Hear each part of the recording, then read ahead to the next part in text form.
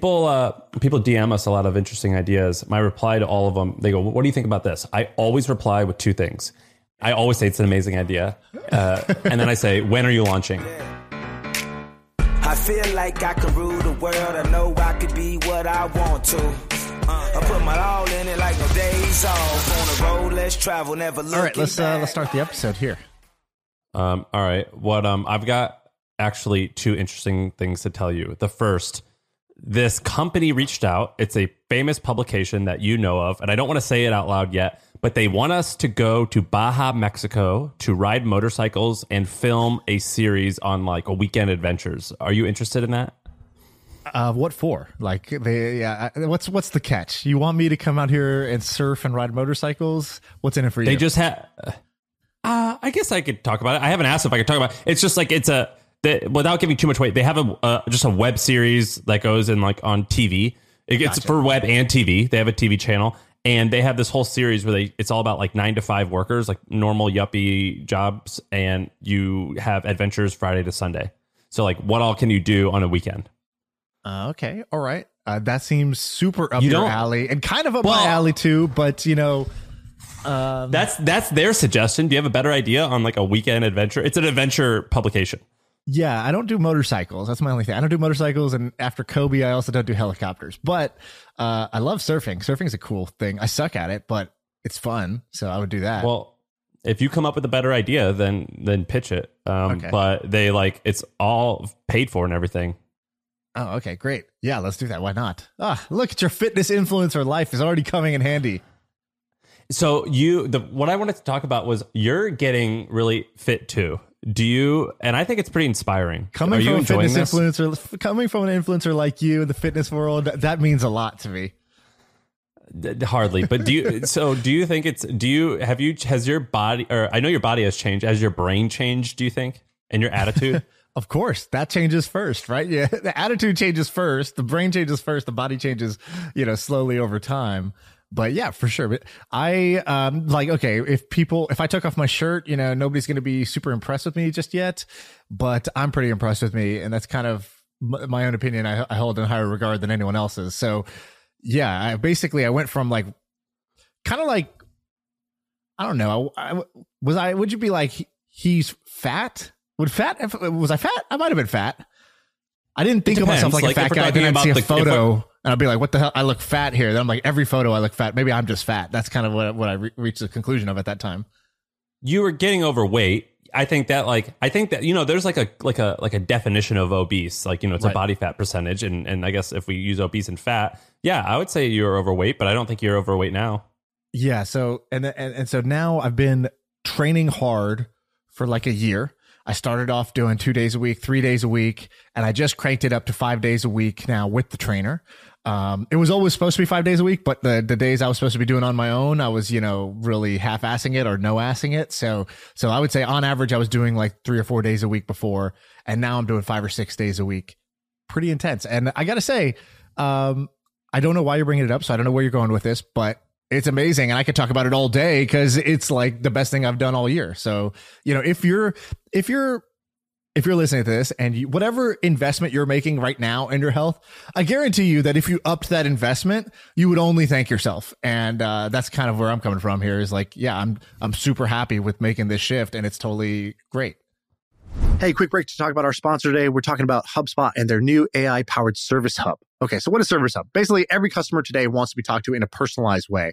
And before, that required tons of human agents. But now, with AI, you could do that in a personalized way with fewer humans involved. And so you don't have to scale up your team in order to deliver personalized chat and service. So check out HubSpot's new Service Hub to use their AI tools to give better support to your customers. That's what they want, and that's what they deserve.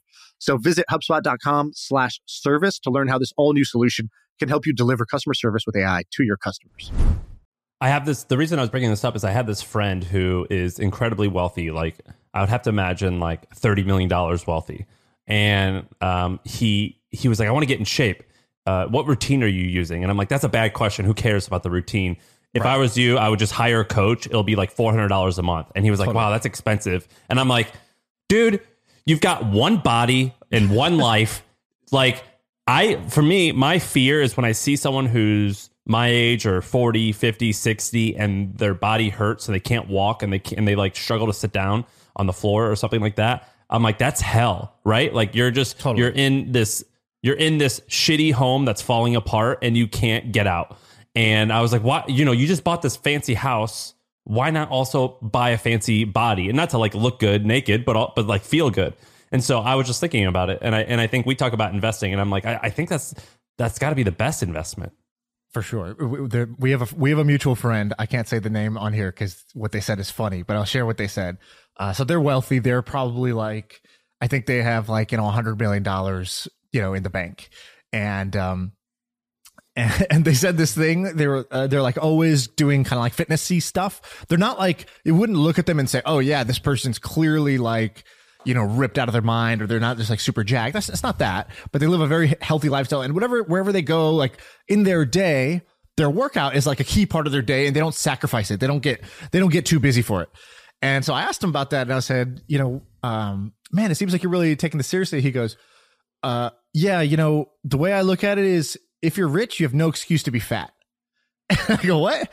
He goes, look, if you don't have the money and you're trying to support your family, you got to work 2 jobs, you got to shop at certain stores, McDonald's, you got to eat what you can afford sometimes. Okay, fine. Like still, not great. And, I want you to not be in that situation, but like, I definitely understand. He goes, if you're rich and you're fat, that's on you, bro. And that's how I feel now. It's like when he said it, I was like, that's actually so true, which is if you had all the resources, but you didn't make the investment that matters, that's sort of silly. Right. And so, that kind of was one little seed that got planted in my head. I'll tell you something else that's been funny. My trainer recently, so you're absolutely right in what you said, which is it's not the workout routine. It's not what you do. It's not the workout program, right? It's not like somebody has some secret formula. For most people, it really doesn't matter. Like for most people, even if you just walked 15,000 steps a day and you ate only maybe 2,300 calories, you're going to like look pretty good. And you're going to feel probably pretty good. If you're not working out 5 days a week, that's your problem. It has nothing to do with the routine. It doesn't matter what you did in the routine. Like just start with doing any workout and then make it better over time. And like, yeah, when you're Sam status, then the actual routine does matter because, you're already at the kind of 99th percentile. You're just trying to optimize at the end and you're trying to get certain details to pop. So yeah, then your routine matters. But for most people, it doesn't matter. But I'll tell you something my trainer told me that was counterintuitive. He goes, we were talking about like my body has really changed. My arms have changed. My chest has changed. But my stomach still looks like the stomach of a guy who's not super in shape. Like I don't have like a 6-pack. That's not even in the kitchen, bro. And so that's what I said. I was telling him, I was like, oh yeah, but that's all diet, right? And he goes, everybody says that. And he goes, they say you can't out-train your diet, all the stuff. He goes, and I get what they mean. He goes, but I'll tell you what, intensity over diet all day. And I go, what? He goes, intensity over diet. Watch. He goes, don't even touch your diet right now. Don't worry about your diet. Don't feel guilty when you eat something. Don't like count every calorie. Don't go weigh out your chicken breast. Like don't do any of that shit. All I want you to do is commit to cranking up the intensity when we're here in this part of the gym. So he's like, if you're like, let's say 0 to 10, what's the intensity of your workout today? Like on average, I say, it's like an 8. He's like, great. All we're going to do is we're going to take that to a 9. We're just going to make every workout at least a 9 on the intensity level. And some days we're going to be hitting 9.5. And some days we're going to even hit a 10. But right now, I just want you to focus on a 9. And he goes, watch what happens. And he's been so right, which is that it was really hard to just change my diet, but it was much easier to just crank up the intensity in working out. And it's not that the intensity will all of a sudden shed my fat. It's that when I put the intensity in here, diet becomes a much easier decision because I really like laid it all out during the workout part. And so the desire to like throw it all away for, this like pleasure, these chips or this whatever, like it's just not there. And now at first I thought he's full of shit. I did not believe him. But now that I'm actually trying it, I just said, hey, let me follow what you say. You're my coach. I understand what he's saying. And this is now applied to many other things in my life. So now even in business, I was talking to Ben about one of our business plans. And it's like, oh, should we do this or this or this? It was all about the plan, the how, the routine, what is the strategy? And I basically said, fuck the strategy. Let's just take our intensity up. He's like, what? I said, whatever strategy we're doing, let's just agree that like right now we're probably executing any of our strategies at a 7 or 8. Let's just execute any of these bullshit strategies at a 9.5. Let's just see what happens.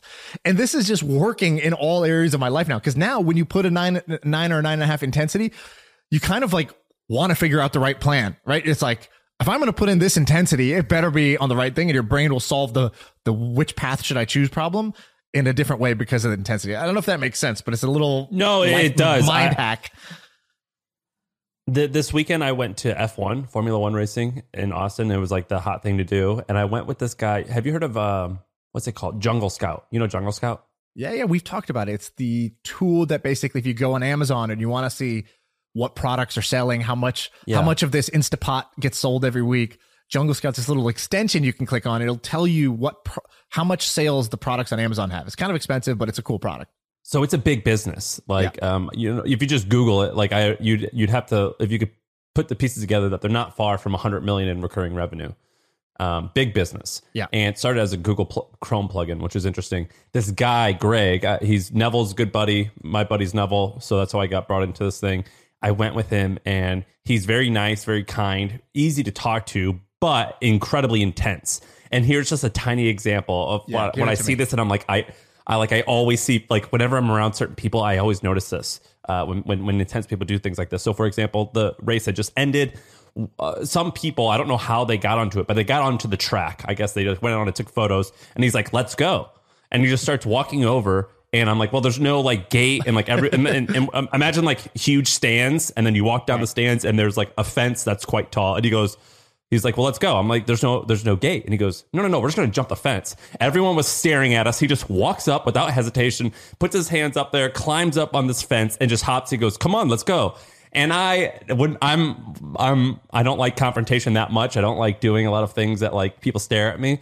And I was like, what? You just did it. Like, you didn't even think twice. And I've been with people who are like really successful entrepreneurs, and they'll be like a line. And of course, this is like a jackass move. And they're like, no, we're not waiting in line. We're gonna walk in, and we're gonna do this. And that's like an example of that intensity. Have you ever noticed, like, we probably have friends that do like, dude, you're like this. You're an intense dude. I've noticed this from you. And the line example is perfect. When we were going to do our live show, remember, in Miami, and the airport was just packed. I don't know why. It was like 6 a.m. The airport was so packed. We got there early, and we were still going to miss our flight. Like, the security line was like 2 miles long, and we waited. And then you were like, you just like, some switch flipped inside you that was just like, okay, we have all the reasons to like do like just to miss this flight. Basically, it's like, all right, we got here early. Look, it's just a long line. There's nothing we could do. The airport is packed. COVID, it's all that circumstance. And then you didn't even say anything. You were just like, okay, I'm going to go. And then you just left the line. So you gave up your spot, which was like a risk, because we had waited for like an hour and a half. You gave up your spot. We snuck into the TSA. You go to TSA pre-check. You're not TSA pre-check. And you just hand the guy your ticket, and he's like, bro, there's no pre-check on this. And you were like, oh yeah, my wife pre-checked. It didn't print. Or you're like, I'm pre-checked. He's like looking at it. He's like, there's no pre-check. You're like, I'm pre-checked. It just didn't print right. And then he's like, your will just dominated his, and then you just got through the line. And we were like, come on, Shaan. And I'm still standing there. I'm like, shit, if I go and say the exact same thing, that may work. And so I was like, I need to crank my intensity up. So I went and I bought Clear at that moment. I went and spent $200 buying Clear. And then they'll escort you to the front of the line and like take you through TSA. And then it was like, you called me and you were like, dude, you got to sprint, because you were at the gate. You were like, you got to sprint. So I didn't even have my shoes on because of the security line or whatever. So I'm holding my shoes. Didn't even have time to put it back on. I'm in my socks, and I sprinted to the gate like I've never sprinted before. And I hate running. So I ran my way all the way there. But it was your contagious intensity. Another example, we wanted to build our podcast studio. And I was like, we had kind of been talking about it, and it got to that dangerous point that happens where you have an idea, a thing you want to do, and then you've talked about it, but you're not closing. You're just somewhere in the middle. And this is where dreams go to die. And I think most people, it would just sort of like, it would either fade and you just don't do it, or you kind of half-ass it. And I remember, like, in a 24-hour period, you just blew up my phone. You were like DMing me like pictures of every other podcaster. You're like, how about this? Just tell me, of these three, which one do you want? I like number two. Number two? And I'm like, yeah, sure, number two. And you're like, great, number two. Okay, I found the chair on Amazon. Actually, let's drive to these three places and like, let's go pick it up today. What time are you free? Are you free in 10 minutes? I'll be at your house. And you came, you picked me up, and we drove to IKEA, then we drove to another furniture spot, then we drove to this bootleg spot in Oakland. And then while we're at the bootleg spot in Oakland, it was like not really happening. And we went to another spot, and then literally the sales lady recognized your intensity. She came up to us. It was a big furniture store. She comes up, she goes, hey, you guys look like you're ready to buy. I don't know what she said. She said something like, you guys look like you know what you want. And you were like, yes, I'm looking for this red chair because I have a show and I want it to pop in the thumbnail and it's got to look like this. And she like ran into the back and tried to find us one. And then you like got the whole thing done. And meanwhile, somebody was painting the whole wall. You were like, we need to paint the wall. So you like hired some guy to go paint the wall over the weekend. And by Monday, that was a Friday. By Monday, the studio was done. And I share this because that's a level of intensity that I know you have, that I've observed in all of my successful friends. They have this trait, or not all, I shouldn't say, some people have a different style, but very common that people who are success have this level of intensity when they do something, massive action. And it is contagious. It's contagious to the people around you. Hey, let's take a quick break to tell you about our sponsor. It is a podcast that we want you to check out. It's called D2C Pod. It's hosted by Ramon Barrios and Blaine Bolus. It is brought to you by the HubSpot Podcast Network, the audio destination for business professionals. And this is a podcast about all things direct to consumer, D2C. It's e-commerce stores. It's how you optimize your brand. And they're talking with founders, marketers, and the platform creators about all kinds of things that you need to know for D2C. You know, website conversion, paid ads, Facebook ads, consumer trends, email marketing. If you want to know the stories behind your favorite brands, this podcast is for you. They did an episode recently about scaling creator growth and influencer incentives that I thought was pretty cool. So check it out. Listen to D2C Pod wherever you get your podcasts. And like the lady in the store, there's this principle that's kind of like this. So I'm reading this book. Sorry to go on a tangent here, but I'm reading this book. Which book? Everybody's heard of it. You've heard of it. Think and Grow Rich by Napoleon Hill. Have you read that? Have you actually read the book? Years ago, but it's one of those books that you should reread every 5 years. Probably, I should probably reread it. It's pretty amazing. I've had the book for like 10 years. I never even opened it because I was kind of like, I think I get the idea. And so I actually started reading it 2 nights ago. And he tells a story of this guy who wanted to work with Thomas Edison. He's like, this guy had a clear idea. He's like, I want to work with Thomas Edison. And he goes, notice 2 things. He said, he knew exactly what he wanted, not just like, I want a job in a lab. It's like, no, I want to work with Thomas Edison. This guy is an amazing inventor. Because the second thing is, I don't want to work for him. I want to work with him as a business partner. And so he's like, problem is I have no qualifications and I'm literally not even in the same city. And I've never met the guy. I have no access to him. I don't know anyone who knows him. But he didn't let any of those limitations were sort of irrelevant to the guy. So sure enough, he buys a train ticket. He goes to where Thomas Edison is. He barges through the door and he says, Mr. Edison, I'm here to work with you. Like, I think you're great. And I think, we'll do great work together. I'm here to work with you. And Edison's like, what the fuck? Like, we're not even hiring, but and he said something. Edison has a quote in the book, which is like, even though this man had no qualifications and I had never seen this person, he's a complete stranger, there was something about the intensity of his presence that told me this person has their mind set on something and they're going to make it happen. And that sort of reminded me of this like common thing that's I've seen in a lot of people and in myself in situations, which is once you get to that level of absolute certainty and you carry yourself, people will literally just start to respond to you differently because they just see this person is like on a mission. They are a man on a mission. And like, I either need to get out of the way or I need to get behind them and help them do this. And that has like served me. I have one crazy story that served me well, but has that ever happened to you or have you ever seen that in yourself or others? Yeah, I call it being an animal. And like Paul Graham, he's the one who said, he goes, basically, he's like, a lot of people talk about who you should hire in your early stage startups. He goes, basically, the one word you want to use to describe them is, are they an animal? Right. And do they just get shit done? And I remember talking to my friend Jake, who went and worked at this company called Teespring, which grew very, very quickly. And I was like, what's it like to work for Walker, the guy who runs it? And he goes, he's an animal. Like, for example, we wanted to do this partnership and we had been working for weeks and weeks on getting in touch with these folks. And he just Googled like their customer service number. And then just right there in the meeting, he goes, guys, watch this. And he just calls them and goes, hey, can I talk to this one person? Hey, this is Walker. I want to make this happen. What do we got to do? And he like, and that's a very easy example. I have almost the same story. When I was in college, I had I've talked a little bit about this before, but my very first business idea was to create the Chipotle for sushi. So the same kind of fast casual model, but for sushi. You'd done it for sandwiches, for burritos, for Chinese food, but nobody had ever done it for sushi. So that was the idea.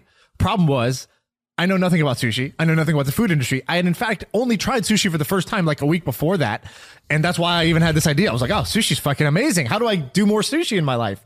And so one day I skipped class, and me and my buddy Trevor, we were sitting around at our apartment, and I was like, and Trevor loves to watch food shows like Chopped, Iron Chef. He just loved watching this food shit. I never understood it because, again, I'm not a foodie. I was like, why do you want to watch other people eat food? That seems like crazy to me. But I got hooked because the shows are great, obviously. And we're watching a Throwdown with Bobby Flay, and there's this sushi chef that comes on, and he's like, obviously he knows his shit about sushi, otherwise he wouldn't be on the Food Network.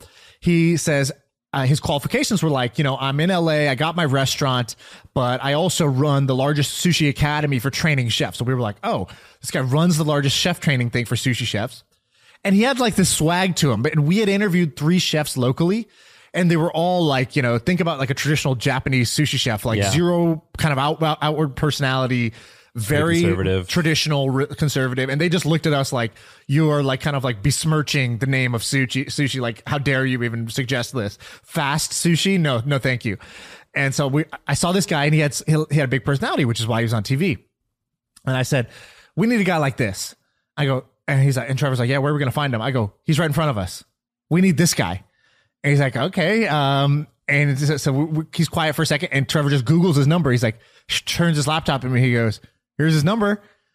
And that's like, challenge accepted. Like if your friend shows you that, it's like, or, it's like, hey, that girl over there, it's a dare. You got to go now. Now you got to go approach that girl. So I pick up the phone and I call, and I don't know why I said this. I didn't have this planned, but it's exactly what you just said. The guy Walker said, somebody picks up the phone, and I'm so used to getting the runaround that I didn't expect it to be him. So I go, I need to talk to Philip Yee. How do I make that happen? And then he goes, so I didn't say, may I please speak to the Which, the owner? By the way, that's the right way to ask, which is, how do I make this happen? It just, exactly. Because there's always an answer. It just came out. And it came out because I had already worked myself into a state of intensity, and I was kind of nervous. And so like, I was just in this heightened state. And so that's just what came out. And he goes, is Philip, talk to me. And I hadn't planned what the fuck I would say after that. And I was like, I said, Philip, you've never met me, but I'd like to start a business with you. And I know that sounds crazy, but if you give me 10 minutes to hear out my plans, I think you'll find it really interesting. It might be something that will extend what you're doing in LA. It seems like you have a great thing going. I think this will really take that and really blow it up. And he goes, what's the plan? How old am I at this time? Yeah, I was a senior in college, so 21. Wow. And he goes, so what's the plan? And now I didn't have a plan. So I go, you know what? It's going to be easier for me to email this to you. What's your email address? And I bought myself 2 days to like create a plan and send it to him. And later on, so a bunch of stuff happens. He flies out to meet us.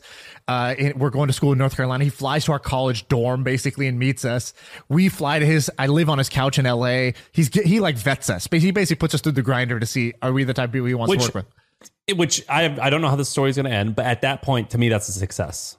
Already it's a success. Already we turn this joke of an idea into like, well, it might be a funny idea to you when I say I'm starting a sushi restaurant, but this Food Network chef's on board, or he's like kind of on board. He's talking to me at least. He's flying out here next week, so we got to prepare for that. I'm not going to class right now. I got to prepare for my chef. And so months later, when we finally struck a deal with him, we closed the deal, and he's like, dude, you don't know how many people. He's like, because celebrities eat at my restaurant. He's like, you don't know how many rich celebrities come to me. They say, oh, this restaurant's so small. You don't even have a liquor license.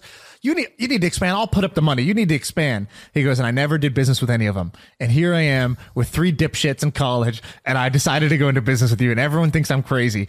But you know why? And I go, why? He goes, you remember what you first said to me? And I was like, no. And he goes, you called and you said, I need to talk to Philip Yee. How do I make that happen?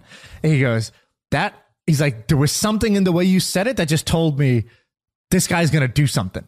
This guy's going to make something happen. And he goes, if you literally had not said that phrase, I don't think I would have even ever heard you out, because this is just another one of these people who say, oh, I want to start a restaurant with you. I'd like to partner with you, blah, blah, blah.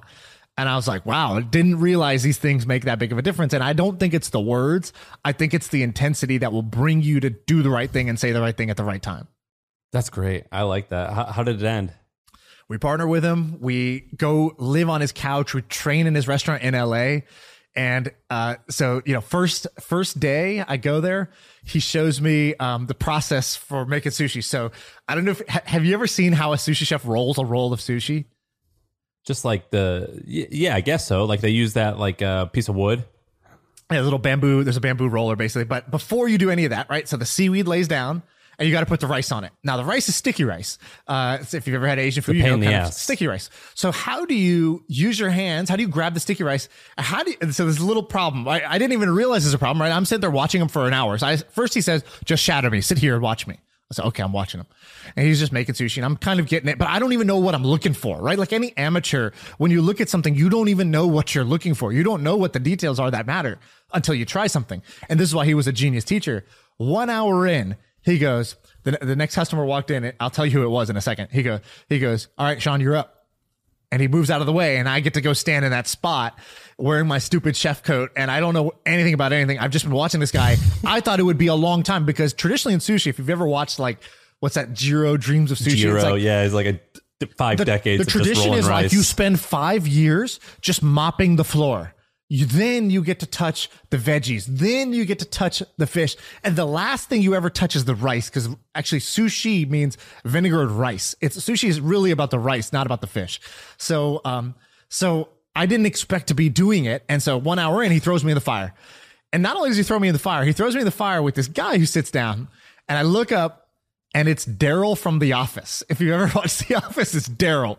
And Daryl's a regular there. So he kind of knew, like, wait. Daryl from The Office is he's the warehouse guy. He's the black warehouse guy. Oh, black dude. Ben Robinson, I think his name is. I don't know if that's his name. Maybe that's his name. It's just something like that. But Daryl, I know Daryl, of course. So it's Daryl. So I'm like, oh fuck, I got to make sushi, and I make it for Daryl. And sushi, it's like the guy's staring at you. You're 2 feet away from each other, right? Like there's no hiding in the back of the kitchen to make it. I'm making it in this guy's face. And so Daryl Philbin. Sorry, not Daryl Philbin. Yeah. And so I first just freeze. I'm just standing there and I'm looking down at the fucking bamboo. I have seaweed, bamboo, and rice. And I'm like, okay, how did he do this? And then I'm freezing. And then he walks away. And I'm like, shit, okay, I got to figure this out before he comes back. He comes back up to me. He hands me a shot of sake. And he goes, drink the fucking shot and roll the fucking roll, Shaan. And so I take a shot. And then I'm like, okay, I grab the rice because I'm like, I got to spread the rice on the seaweed. I grab the rice and immediately I know I've done something wrong because the rice is so fucking sticky in my hand that as I try to rub it onto the seaweed to place it on the seaweed, it's like not going to leave my hand. I just rip the seaweed and my hand is like a rice glove. And he's laughing and he goes, you know, every time before I roll the roll, I dip my hand in this water and I clap. He goes, that clap is not for show. That clap is you wet your hand, then you clap, and that removes all the moisture that like kind of like splashes the moisture off your hand. So you just enough so that when you touch the rice, it's not going to stick to your hand. And so I was like, oh shit. And then he kind of showed me how to do the first one or whatever. And so that was kind of like my first experience was feeding him. And like that same day, that's badass. If you ever watched Lost, the guy Hugo from Lost came in and he ordered food or whatever. It's crazy. Anyway, so that's part of how that story ended. Have you heard of, I want to talk about intensity and Billy of the Week because I came across this guy that is incredibly fascinating and one of the most intense people I've ever read about. Have you ever heard of Michael Rubin? Michael Rubin. Is that the Fanatics guy? Yes. So he's interesting because he's a young guy. He's probably not yet 50, but if he is 50, he's early 50s. And his name's Michael Rubin. He's been a baller for years and years and years. And so this guy is incredibly fascinating, but not a lot of people know who he is. I think he's worth like $10 billion. Like, you know, he's worth a ton of money, you know, like Jack Dorsey money. And yet he's like pretty under talked about. And so this guy, listen to his story. So I was reading about him. So basically, he's in the news now, but I'm going to explain his background. So at the age of 12, he started a ski tuning shop in his parents' basement. And then 2 years later, at 14, he got $2,500 in bar mitzvah gifts, and he leased a an office or a shop near his parents' house. And by age 16, he was already in $120,000 in debt and had to settle with creditors. And his dad had to pay him, give him bail him out for $37,000. And he was basically said, like, I'll bail you out, but you have to go to college and you got to stop this nonsense. So he goes to college, but then after a couple of semesters, he drops out and he already has 5 new ski shops. And it kind of kicks ass, and he eventually sells it. And then at the age of 21, he starts this business called KPR Sports. It's an equipment closeout company. By age 21, it has $1 million in sales. 2 years later, age 23, $50 million in sales. At the age of 23, 1995, he purchased 40% of the women's shoe company Ryka. Have you heard of Ryka? No. It was around in like the 90s and early 2000s. And then eventually he started this company called GSI Commerce. He kind of pivoted into this thing where it was called GSI Commerce, and they would buy brands and they would kind of be the logistics and back end that make these brands amazing. And he sold that at age like 28 for $2.4 billion, netting him $150 million personally. Then a few years later, he bought the business back and he formed 3 different companies. The first was ShopRunner. Have you heard of ShopRunner? No. ShopRunner basically was kind of like Amazon Prime, but for all non-Amazon stores. So you could spend $100 and get free shipping on loads of different stores. He started Rue La La, which you probably wouldn't have heard of, but I bet your wife has. And then he started Fanatics. He sold ShopRunner recently for $228 million. Fanatics ends up becoming this massive business. And so basically, if you buy like a Rams jersey, it's made by Fanatics, and they basically work with the NFL. They're like the official merchandiser, basically, of like all major sports. But here's where shit gets really, really wild. So Fanatics turns it now, at this point, I believe it's 3 different large businesses. So there's the main Fanatics business, which is they basically have licenses with NFL, NBA, MLB. They make shirts and stuff like that, and just normal merchandise. I believe if it's not publicly traded, it's nearly publicly traded and worth $18 billion. The second thing that he did was he spun out this trading card division. Have you seen that? They're just in the news because this. What is it called? So it's called Fanatics Trading Cards. And so basically he raised $350 million at a $10.4 billion valuation. And so basically there's companies like Topps. Everyone knows Topps. Yep. They make cards. I think they also make a bunch of other stuff like gum and random things. But Topps plus the other 3 big dogs in the space. I forget what they are, but if you're listening into baseball cards, you totally know. Panini's huge. So collectively, those make like $2 billion a year in EBITDA. Like, so it's a fairly big business. And so you're like, $10 billion trading card company. Right. It is pretty frothy, but like it could, can it be $1 billion a year in profit business? Totally. And so he raised money for that. And then he has the second thing called Candy Digital, which is making NFTs for sports. And they just raised $100 million at $1.5 billion valuation. And so he spun all of these off. And now he's also the owner of the 76ers and the New Jersey Devils, the sports team.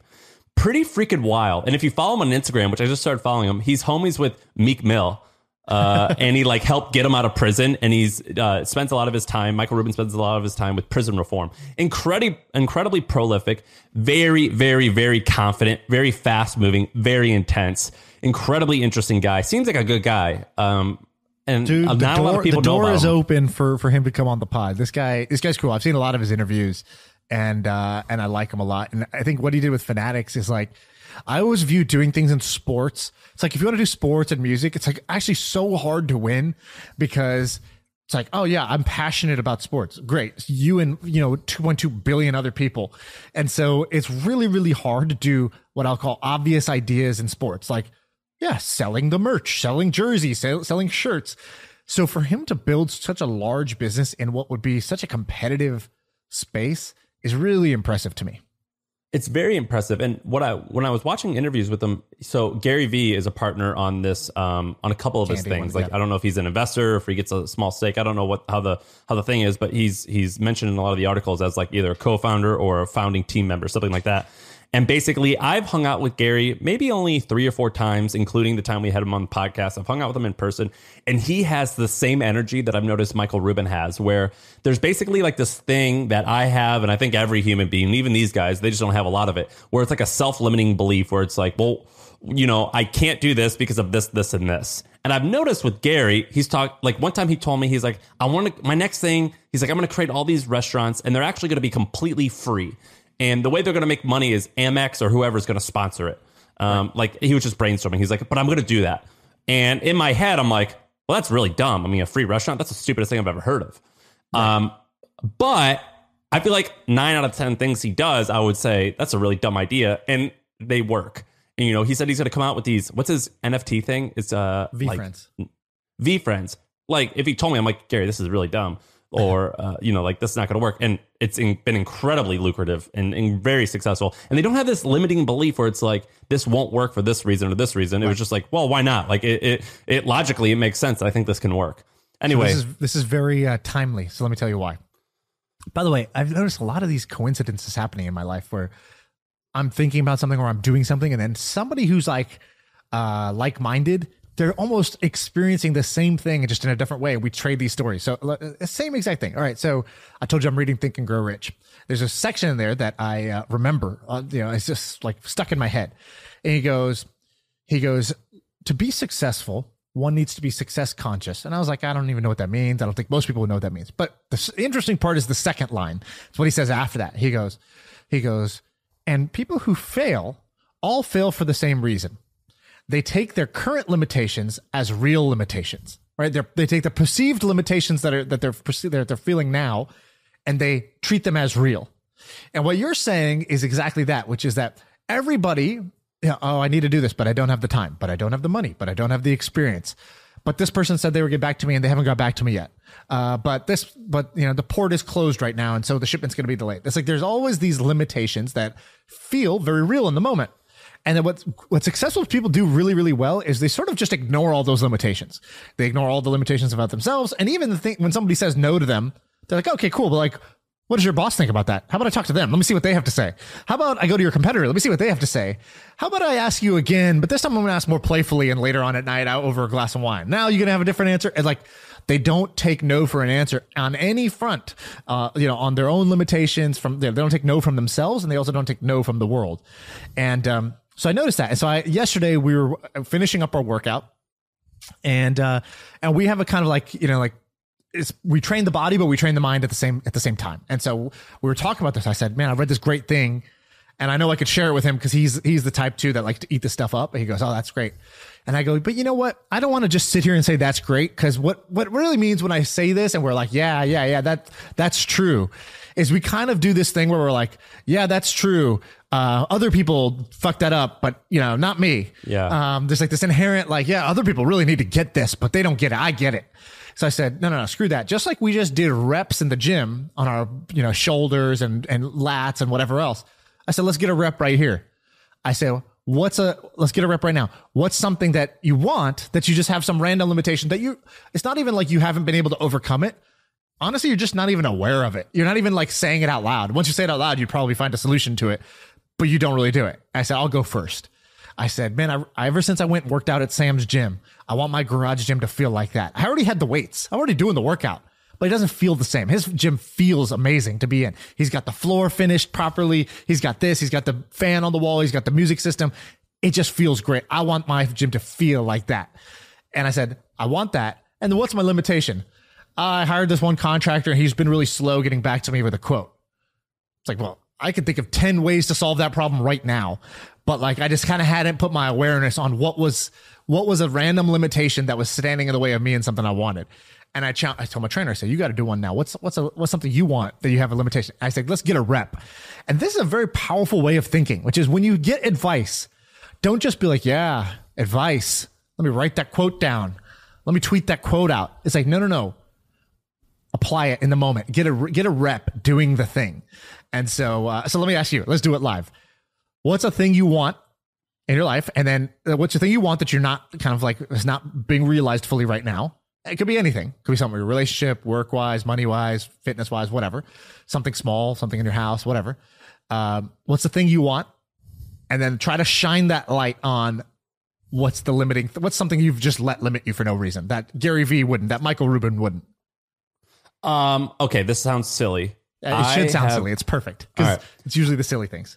I've had a fear of camping for a long time, and I want to spend more time in the wilderness because I like the idea of it. But like, I'm kind of afraid of like being out at nighttime in the woods by myself or with like a small group.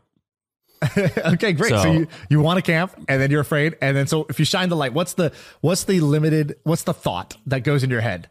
Is it I don't have X or I'm afraid of Y? What is it? I've not bought like camping equipment. I've not looked at where to go. I've not told a buddy or two that I want to go do it, and that I've just not planned anything. Make it more personal. Why haven't you planned anything? What's holding you back? Fear of what? Fear of being out at night in the wilderness by myself. And that's the perfect stopping point, because whenever you say the fear out loud, it sounds really fucking stupid. It's like, I'm afraid of being outside at night by myself. Like, first of all, I'm not even going to be I'm not going to be by myself. I'm going to be with somebody because it's more fun with friends. Secondly, like, whatever, it's not that scary. I could do it. Right. So like, that's the best part of like, when you finally find the thing and you say it out loud, it just sort of dissolves. Cause it's like, well, that sounds silly. Like, it doesn't have as much power once I say it out loud. Once I shine the light on it, it's like scurries away. Well, you got to get your gym set up then. It's not that hard. I sent you the link. I know. Yeah. I have everything. The limiting thing was, I don't know how to do home improvement projects. Like I'm not handy. Dude, do you know how to cut like a slice of bread? That's all you have to do when you lay down on the floor. You just gotta be able to even easier than that. I was like, I could pay this guy to do it. Okay, that'll solve my problem. Oh, the guy's not responding. Okay. And then I just let it fizzle there. It's like, what? No, I want this. No. Why I want this? Why would I just let this wait? And we all agreed that the one common denominator in most of the things you want is you've come up with an excuse to wait. Like I'll give you another example. I hope he doesn't mind me saying this, but I had this guy who kind of was like an apprentice for me for a few months. And I basically was like, hey, he was like, hey, I want to learn about content and stuff like that. And I said, cool, you come help me research and write stuff and I'll teach you some things. And after a few months, he went on his way and I was like, cool, go out there in the world. And since then, I think I could say his name. So it's this guy, Chris, I don't even know how you say his last name. Chris Hasluk. I don't know. It's a crazy last name. Redhead guy who works at Goldman. Redhead guy, exactly. So he was a college student at the time. So when I was talking to him, he was a student at Yale. And after nice guy, I've talked to him. Super nice guy. After he did the apprenticeship, he grew his Twitter following from, I think, like 2,000 followers. He just hit 100,000 followers yesterday or 2 days ago. And he texted me. He's like, dude, I hit 100,000. Like, thank you. You know, I learned a bunch of stuff. You showed me kind of like what good writing looks like. And I was like, dude, that's honestly, it's fucking amazing. Like, you're a college kid and you did that. Like, that's super impressive. And he's like, you know, but I'm thinking about like, where do I go from here? I said, well, it's real simple. Like, what do you want? Like, I'm not going to tell you what to do next. Like, what do you want to do next? And then go do that thing. It's really that simple. And he's like, oh, you know, I want to start a company. And I said, okay, cool. So did you take that banking job that I was telling you not to take? He's like, yeah, you know, I've been here for a little bit. I don't think that might not be the long-term thing for me. I think I want to start a company someday. I said, oh, you're waiting. He's like, yeah, I'm just, you know, like, I said, okay, why don't you just quit your job and go do that? He's like, well, you know, and he gave me another reason for waiting. I said, okay, so why don't you just go do it? And he goes, well, if I did do it, I'd want to do it with my friend. He's really, really smart, super smart guy, but he has to wait a year because he's graduating. He's not graduated yet. So, you know, I thought I'd just wait, you know, a year. I said, wait a year, huh? 10% of your 20s you're just going to give away? Wow. Most precious asset, just pissing it away, huh? Just waiting, huh? Wait. Wow. And I was just like, and he's like, yeah, you know, and then also, you know, I'm making good money right now. I want to save up so I have enough runway. You know, money is always like, you know, it does matter at the end of the day. I said, how about this? How about instead of telling me a bunch of reasons why you're not going to do the thing you want to do, you just start telling me some reasons you are going to do the thing you want to do. Try that. It works much better. Trust me. And I was like kind of a dick about it, but it's really that fucking simple. And I notice, and it's not just him. I know this because I do this. I'm guilty of waiting for bullshit or coming up with reasons to wait. And so whoever's listening to this that needs to hear this, don't wait. My trainer says, wait is a weight. Wait is a weight on your back, and stop waiting. So I had a friend who, and we can move on after this, but I don't know if people, I think people will like this, but I had a friend who I do this all the time. So if I have friends or people who I care about, on April 5th, I'm at the point where I've saved enough money to move forward with the prototyping process and feel like I found the right engineer to partner with. It's a decent amount of money, but I think I could do it. I want to know what your thoughts are on how to launch this. I texted back. I go, if I was you, I would do this, this, and this. Right. This morning, I texted him. This was April 5th. I texted him today. How'd the idea turn out? He said, too expensive for me to commit my life savings. The cost in manufacturing and marketing of a physical product were way big and much bigger compared to starting a software or internet company. Oh, wow. So you started a software company. LOL. No. I love it. I was about to say I'm figuring out what to do and what I'm going to stop being a worker bee. And then I'll probably, I can't say, I'll probably quit after blank IPOs. Right. Don't even know what city I'll be in next year. And it's never going to happen. It's never going to happen. It will never happen. Oh, no. It will never Let's happen. imagine lovingly for this guy. It is going to happen. It's going to happen once he stops thinking that way, right? Once he stops being that way, once he changes, that'll change. And so, or she, I don't know what it is, but basically, there's a funny thing with that. And, you know, I always wonder, like, do you be a dick or do you kind of like empathize? If you care, you be a dick. And why is that? If you care, well, like, look, it's like, look, do you want this or not? And oftentimes I say to people, I'm like, do you really want this? I don't know if you actually want this. And I think that you just think it's cool to want this. And I don't think it's cool to want this. You want to talk about it. You either do or you don't. Right. You want to talk about it. Like, if you just want to talk about it, just tell me you just want to brainstorm. Right. Or you just want to shoot the shit. Right. But if you're telling me that you want this, then I'll hold you accountable, actually. I'll say, why haven't you done this? Right. My trainer so has a I great think one. He goes, you know, I treat people the way they told me they want to be. So you want to be fit, right? So then if you're going to complain about doing this sets, well, the guy who's fit does this. So I'm going to treat you from the place you told me you want to be. And hey, you at any given time, you could come and say, I don't want it anymore. I changed my mind. I want this instead. Cool. I'm happy to change I'm happy to treat you differently when you tell me that you have changed your mind, that you don't want this anymore, that you want something else. You are totally in your right to that. But let's be clear. I'm always going to ask you, did you change what you wanted? Because if you still want that thing, then I'm going to keep treating you like the person who gets that thing. And that person doesn't do or say these things. And so I'm not going to entertain it. I'm not going to be the shoulder to cry on. I'm not going to be the one who sympathizes and pats you on the head and says, I understand why it's tough for you, why it's so hard, because it's not so hard for that guy. And so be that guy. People DM us a lot of interesting ideas. My reply to all of them, they go, what do you think about this? I always reply with two things. I think that's an amazing idea. And I always say it's an amazing idea. And then I say, when are you launching? Yeah, it's always amazing. Like Crickets. you're just asking for permission. So I'm going to give you permission. Amazing. There's no reason why this can't work. Oftentimes there's a lot of reasons, but it doesn't matter. When are you launching? Right. And I do a similar. Mine says, sounds cool. Right. They say, I have this idea. What do you think? I would love to hear your feedback, your thoughts. Happy to jump on a call. I don't even reply to any of that. I just say, sounds cool. Let me know when you launch it so I can check it out. Yes, I always say the same thing. And sometimes I'll reply months later. Like I'll save certain conversations and I reply. Right. Do you want to talk about one more interesting thing on the list? I have one thing from this De Beers thing that I just found. I've been dying to hear it. Okay, so let me tell you this story. This kind of blew my mind. I got to open up my notes for this because I did proper research for this.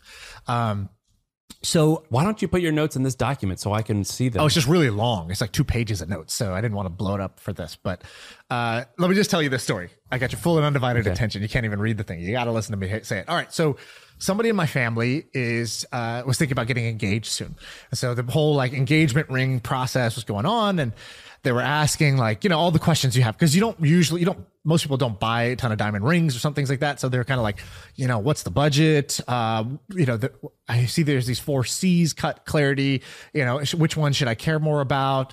Blah, blah, blah. So, and then they did this thing. They went to a jewelry shop and they tried some. I said, just go try some on, see what you like. And I said, you're not going to buy it from there, but go to a nice shop to try things on so you can see what shape you like, what color you like, what different prices will get you, that sort of thing. And they go and they came back and they said, hey, you ever heard about this lab grown diamond thing? And had you heard of this? Yeah. Basically, that's all it is. It's diamonds grown in a lab, right? So just the way simple. That like now you have, for many different types of products. For meat, they're trying lab grown meat. So what if instead of farming animals and killing them and contributing to a lot of global warming, you could just take a stem cell from a cow's shoulder and grow a filet mignon, right? That's the promise. And there's a company called Memphis Meats that's doing it. And it looks identical to the meat, to a steak. It tastes identical because it is identical. Cellularly, molecularly, it is identical to a normal steak. Now, the problem right now for meat is that it costs like $10,000 a pound or something crazy. So, it's not economically feasible yet. And then there's this company I was looking at potentially investing in, it's called Vitro Labs, and they're doing this with leather. They're saying, hey, instead of killing animals for leather, what if we could have a cruelty-free leather? Let's just grow the skin in a lab. And they're signing deals with, big name luxury brands, the sort of who's who luxury brands that they want to offer a vegan product, but they don't want to sacrifice the quality of the material. So they said, hey, let's get you an identical material, molecularly matching material for that. Okay, so I've been interested in this lab grown trend, and diamonds was the latest one. So I said, oh, interesting. Diamond, it's not new. It's actually much more commercially forward. It's like out there and people buy this stuff. It's growing in popularity compared to meats and leather, which are kind of like still in development. So I started looking into it, and I was like, is this kind of like bullshit or what's going on? And here's what I found. The diamond industry itself is mostly bullshit. And a lot of people know this, but I dug into some of the history, and here's what I found that kind of interests me. So before 1870, like diamonds weren't even like they were not even a considered rare. So they're plentiful. Sorry, but before 1870 they were rare because we didn't know where to find them. So like the Maharaja in India would have it in his crown, or some Egyptian person would have it in their garment. But it was so rare that you didn't even see it around. It wasn't even a thing. There wasn't even businesses around it. But then in 1870 they find this huge deposit in I think South Africa. And so now diamonds become this, like, they realize, oh, diamonds are actually not in short supply. There's tons of diamonds. They found this huge thing. And so all these miners go in like a gold rush, basically, and they start establishing diamond mines in South Africa. And then like 6 months later, a year later, they all realize, like, shit, there's now too much supply. We're flooding the market with this stuff, and we're all going out of business. Nobody can afford to run the mine because we're flooding so much supply. So the miners, so the miners are like, damn it, if everybody else just stopped, I could make a bunch of money. But it's like the prisoner's dilemma. Nobody wants to be the one that stops. So they all keep going, and they all put each other out of business. And so there's this guy, Cecil Rhodes, who comes around, and Cecil Rhodes starts buying up the mines. He's like, I need to aggregate all this supply in South Africa. So he starts aggregating it all. He basically buys mines from one of the farms is called something. The brothers were called De Beers. That was their last name. So it becomes the De Beers, like, mining and exploration group or something like that, some name like that. So that's where De Beers, the diamond company, comes from. And so De Beers became this, over the next 100 years, De Beers becomes this monopoly. They control 90% of the supply. And the reason diamonds are considered rare is because De Beers owns all the supply, and they just limit how much they produce from the mines. They could produce 10 times more, but instead they intentionally restrict supply at the mining level. Then this is so monopolistic, it's crazy. So then they created this group of 200 people. Only 200 people were allowed to buy from them, called site holders. And they said, oh, you were invited. So we control all the supply. So we decide who we sell to, and we only are going to sell these 200. And then you can go sell to merchants. Now so they could kind of hold these 200 people accountable and say, hey, why is this person over here selling at this low price? Cut them off. And like, they just cut you off. And if a new mine popped up, they would go like the mafia, and they'll go and just sort of like through violence, intimidation, or like even just like market tactics. They would basically like put the mine out of business and take it over. So like, let's say you discovered a mine that had a bunch of yellow diamonds. They would flood the market with yellow diamond supply, crush your economics. You'd go out of business, and they'd take over your mine. Wow. And so they would just find whatever you produce, and they would just flood you. And so, so all the way up until about the year 2000, they owned 90% of this thing. But I was like, why is this? So if it's not rare, where does the value come from? And so the story is basically, diamond mining wasn't big business right away. It was like an okay business, good business. And then it started to like kind of like plateau, and it wasn't really growing that fast. In 1936, they say, we got to do something. We got all this diamond production, but there's not enough demand now for the diamond production. So they go down Madison Avenue, and they find this ad agency, and they find this one guy. So everybody who loves diamonds today, and every girl who's demanding a diamond engagement ring, it's because of this guy, George Locke, back in the day. And they hire this guy, and they say, look, we need you to create demand for diamonds. And at that time, before 1936, people were not even giving diamonds as an engagement ring. It wasn't even like, rings weren't even an engagement process. It was like very rare that people would do that. Most people just kind of did an engagement as sort of a different sort of agreement. And so he does a big study, and he says, okay, look, what we need to do is this. We need to get men to buy the diamonds for women. And we need the women to believe that diamonds are the way that your man can show you. So for women, it's like, if you want the man to say he loves you, we need diamond to represent love. diamond equals love. That's like one side of the board. They said on the other side, men, the bigger the better. The more expensive the diamond, the more of a man you are. So it became diamonds and they equals came out, worth. and it was like some like ridiculously obvious statement that they came out with, right? So they had a bunch. So they've done like diamonds are forever was named, I think, one of the most, I think it was named the marketing slogan of the century or something like that. Of the last 100 years, it was voted that diamonds are forever was the best marketing hook created because it created this like demand for diamonds. So why is that? So there's a bunch of like aspects to this. So first, how did they build demand? Well, it was basically in old school influencer marketing. So they decided, all right, we're going to make diamonds look like the gift of love. And so they went to Hollywood and they went to all the producers and they said, we will give you producers, here's a beautiful diamond for you to give your wife. Here's a diamond for you on your bracelet or your necklace, your earrings or whatever. And they basically said, hey, we will give you these diamonds for free, producer, but you need to have a scene in your movie, the climax of your movie where the man professes his love for the woman. He needs to open up a box with a diamond ring inside. And then she needs to have an amazing reaction. Like she needs to be won over because the guy did that. And so they went to all these movie producers and the movies now all have these scenes and you could go back and watch this montage of before this, nobody was doing this in movies. All of a sudden, every movie, this was the key scene. The guy pronounces his love for the woman and gives her a diamond. And she says, oh my God, I love you too. And kisses him back. And so they like used that kind of inception. Then they went to fashion designers and they said, hey, would it be a shame if you didn't say that the trend next year, the big trend is that diamonds are in? Let's call it the trend to diamonds. So they created this thing called the trend to diamonds, and they just got all these fashion designers to ambiguously say there's a trend to diamonds. So now you have the high art people saying this, and then you have Hollywood showing it, and that was like the main sort of brainwashing mechanism of the world at the time. No social media, no nothing. And so then the ad agency starts getting, clever. They're like, all right, how do we make the diamond proportionate to the man's success? What if it was, you have to spend 1 month's salary on this? And they went with 1 month's salary and then they upped it to 2 months salary. And then they had an advertising campaign that said, how do you make 2 months of salary last forever? Buy a diamond. Oh man. Amazing, right? and then they were like, okay, look, but hey, we all know that diamonds are actually not that rare, right? So we can't have people reselling these. So they said, first of all, if you make it the ultimate gift of love, the woman won't want to sell it. The guy won't want to sell it. And then even if they do, here's what we'll do. Dealers, the merchants who sell this, you cannot take diamonds back. Because diamonds, even though they are like seen in the world as like a store of value, it's like, oh, well, just jewelry. It's like, jewelry is kind of like a safe way to store your wealth. It's like a car. If you take a diamond out of the shop, it's lost 50% of its resale value. And the dealer doesn't want you to know that. So they won't even make you an offer to buy it back. So they banned merchants from like making offers to buy it back because they didn't want the merchant to tell the customer, hey, once you buy this thing, it's worth half. And so they said, don't even make an offer. And so they kind of like killed the resale market. And then they created this diamonds are forever campaign so that you would not want to sell your diamond.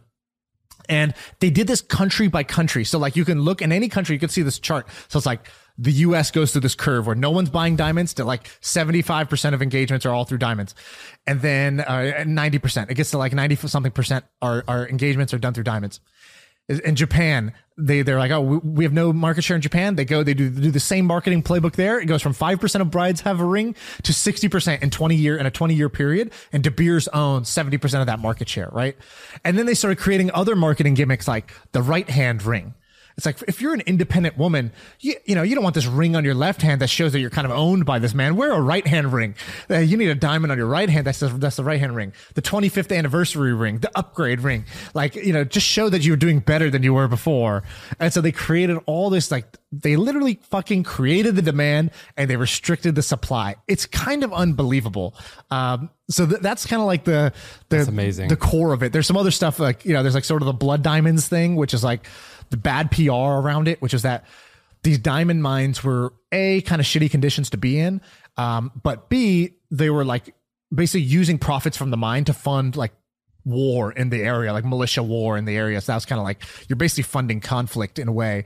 And so the diamond industry tried to like, after that movie Blood Diamond came out, they tried to like clean up their image. But then lab grown diamonds started coming out. And And so the lab grown diamonds come out. It's like, oh shit. So first they create a marketing campaign that says real is rare. And they basically were like, if it's real, that's what makes it rare, which is what makes it valuable. So if it's a lab grown thing, that's nothing. And they refuse to acknowledge it. They refuse to sell it. They refuse to care about it. But customers were like, dude, it's indistinguishable from a diamond. The naked eye cannot tell what's a real diamond, like mined from the earth or made in a lab, because materially, again, the composition is the same. It's not like a fake diamond. It's the same material. It was just grown in a lab rather than grown in the earth. And so I always get the Shanko commercials, right? And they say like, you don't want to get them from a lab. It's just like every other one. Right, they're all the exactly, same. Exactly. It's not special. And so the problem is it's still growing in popularity because they sell for about 30% of the price. So you could get like a way bigger ring that looks identical to a diamond ring that is made of a diamond. But it just happened to have been like, it's like, do I want my coffee sourced from, Canada or from Philippines or from Africa? Or like, it's kind of like, where is it sourced? So some people care, but it's growing in popularity. So then De Beers and the diamond industry, they like did the last kind of like stone cold killer move. For years, they were like, lab grown is fake, it's bullshit, don't buy it. But it was just growing in popularity anyways. So they were like, all right, shit, we gotta do something else. So then they create this brand called Lightbox, and they start producing lab grown diamonds. Everyone's like, oh my God, does this mean that lab is legit? And they're like, no. Lab is for people who can't afford diamonds. So we're going to sell ours. So they undercut the price like crazy. So normally a lab grown diamond will cost like 30 or 40% the cost. So it's like a 50, 60% discount. But they started pricing theirs at like a 90% discount of a real diamond just to ruin the market value of the brand perception of lab grown diamonds. And they said, they came out in a statement. They said, this is for emotionally shallow events like a Sweet 16 or like a quinceañera party. Buy the lab grown for that. So this is their latest tactic to try to like keep up this big myth, this big lie that diamonds are this rare, valuable, precious gem. And it's like actually complete bullshit. This is amazing research. This is a good one. This is a very good story. But here's the thing where we are, maybe it will change, is us in our 30s. We all do the same thing, which is right before we get engaged, we say, this is bullshit. Yeah. I will not stand for this. I will not pay this amount of money. Right. My budget, I'm going to set it really low. I'm going to get a fake one or I'm going to get a lab grown. Like, I will not buy into this. And then you get into it and you say, fuck it. It's going to make her happy. I'm going to do it. Yeah. And we all refuse to buy into it. And well, more and more people are starting to go the other way. But yeah, it's amazing that this is still the majority, right? Given now that lab grown is visibly identical and you can get a way better looking diamond for a cheaper price. It's amazing that like the utility doesn't overwhelm, but like the branding is that embedded. It's that strong after so long. And actually there's one other part, which is that eventually, the diamonds do, the De Beers did lose their monopoly, I should say. So like in the year 2000, they basically broke up the monopoly because they were getting a lot of public pressure as a monopoly. The buyers were kind of sick of being like constantly threatened by De Beers. And then people found new mines in Australia and all these other places where they couldn't like, you can kind of just, in Africa, you can kind of like coerce people. But in Australia, it's a lot harder to like go coerce a miner in public to like just fucking give you their mine. And so they've changed their business strategy. So, and the last factor, by the way, is there's this guy, the family that kind of like created the real monopoly is the Oppenheimer family. And they've run this thing for years. First guy, Oppenheimer. How rich are they? They're very wealthy. So the business, I think, is like a $10 billion business. I think they sold half the stake for $4 or $5 billion recently. And I also think they own like 50% of Louis Vuitton or something like that. They own some other stuff too. But anyways, they couldn't, in the family, there's no one to take it over anymore. No one wants to run the business. None of the young generation, they don't want the business. There's no heir. And so they're like, shit, there's no heir. Business is still good, but it's getting harder and we don't have somebody to fight it. And so they actually switched strategy. So they broke up the monopoly and now they shifted from like 90% market share to 30%. And then they started rolling out their own retail stores and profits have gone up, but they're kind of like, their control has gone down, their power has gone down. And I would have to, if I had to bet, I'm a very amateur historian, and so I've read a lot of these stories. If I had to bet, I would bet that once you break up a monopoly for a family-owned business, I would argue that the odds are that the family are now actually going to get richer. It seems like because what? What do you mean?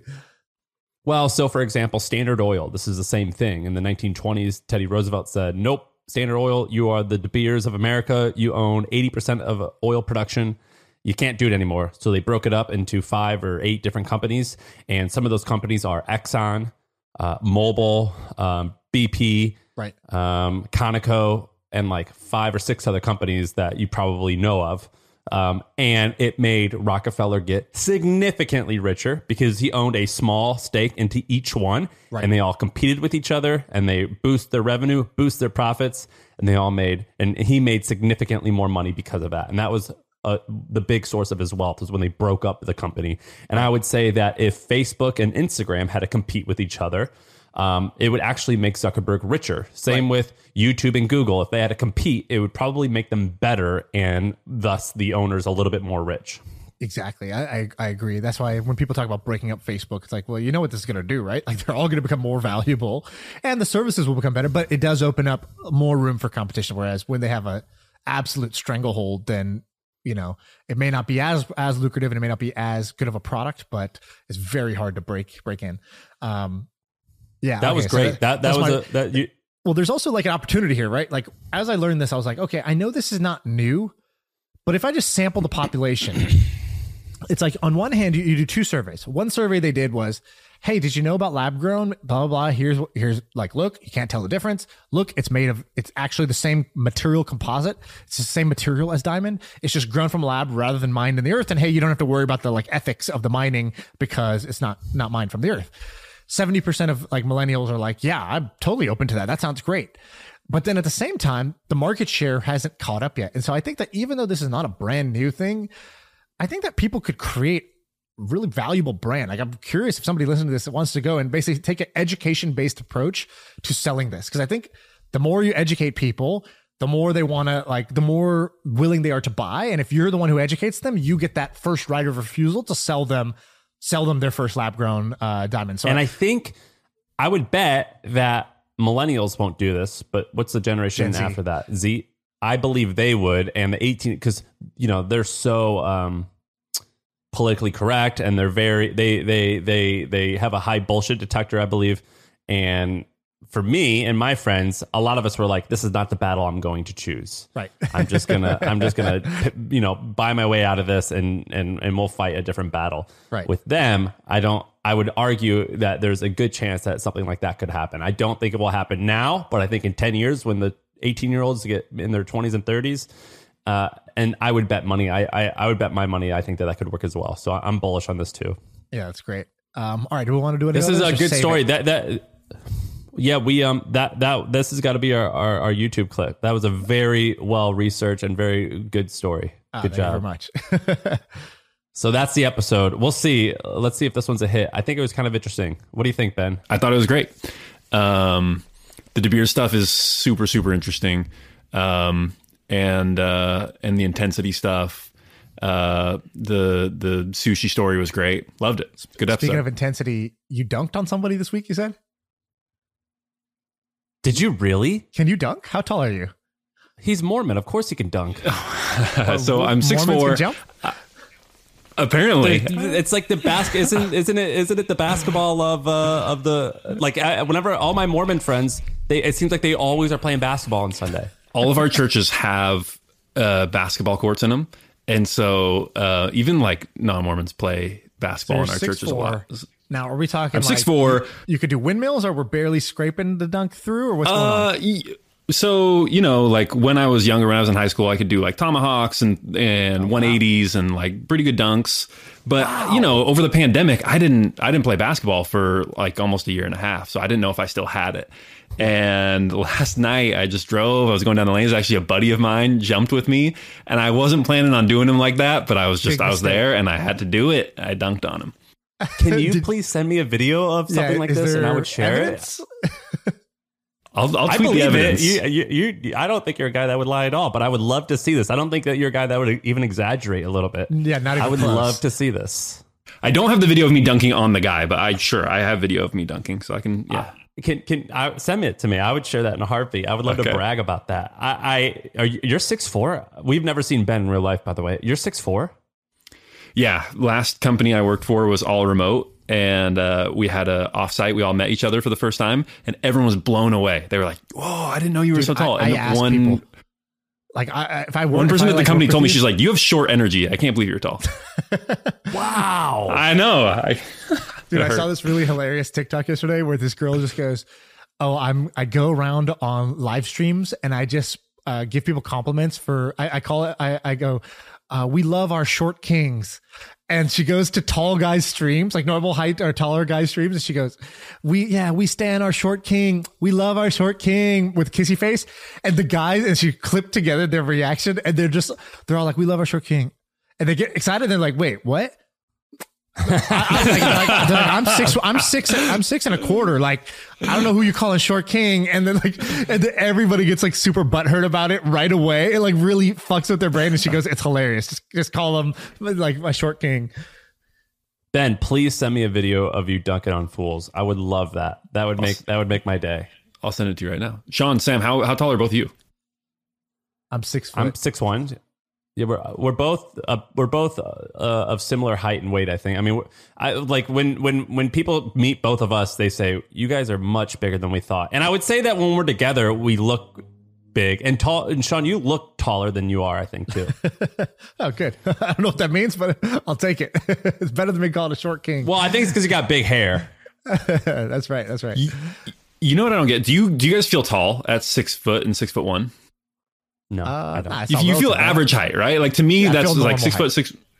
But like, if you look at global averages or even American average, like the American male height is like only 5'9", right? Or something. Yeah. It's like, it's short. You guys are super tall, which I don't know. There's a disconnect. Well, then you're a giant. I guess so. Yeah, by that logic. No, I don't feel tall. I feel thicker than the average person. That's for sure. So, and you are. So Ben, when you dunked on the guy, did you like scream? What did it feel like? I mean, I've never dunked on anyone. I've dunked a volleyball once. That's the closest I ever got. It was like actually not even a volleyball, nice, like something smaller than a volleyball. I mean, that's pretty good. That is pretty good. That was like in high school. So wasn't great. The guy was a friend of mine. We'd been playing some pickup at a Mormon church, actually, and I just won like 4 games in a row, and I think people like morale was pretty low, so I just played it cool. I didn't say anything. I just kind of randomly. By the way, I'm not being prejudiced. It's a thing that Mormons like. It's like I've always known that there was basketball courts at the church, and it's like your church is like a community event, right? You hang out there after church. Yeah, we have weekday events there sometimes, especially for like youth, and like, yeah, people play basketball there. Yeah. Yep. Yeah, so it's a thing. It is a thing. Sam, such a Mormon thing to go dunk on someone politely, as you did. Like, it's such a Mormon move to politely dunk and then on just somebody. drink a Coke. That's a thing too, right?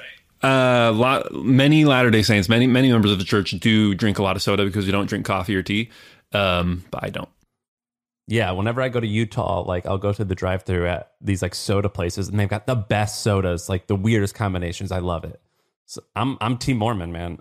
I'm an honorary member, I hope. Sam, are you a Coke or Pepsi guy? Coke. Coke Zero all the way, all day. Ben, Coke or Pepsi? I've actually never had either in my entire life. What? Yeah. Oh, amazing. Mm-hmm.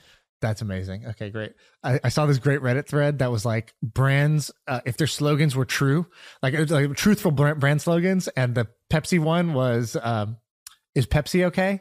And I thought it was so fucking clever. It's like the thing at the restaurant, you order a Coke and then they hit you with is Pepsi okay? All right, that's the episode. Let's see. We got to cut those into clips. We had a bunch of good ones. See ya. I feel like I can rule the world. I know I could be what I want to.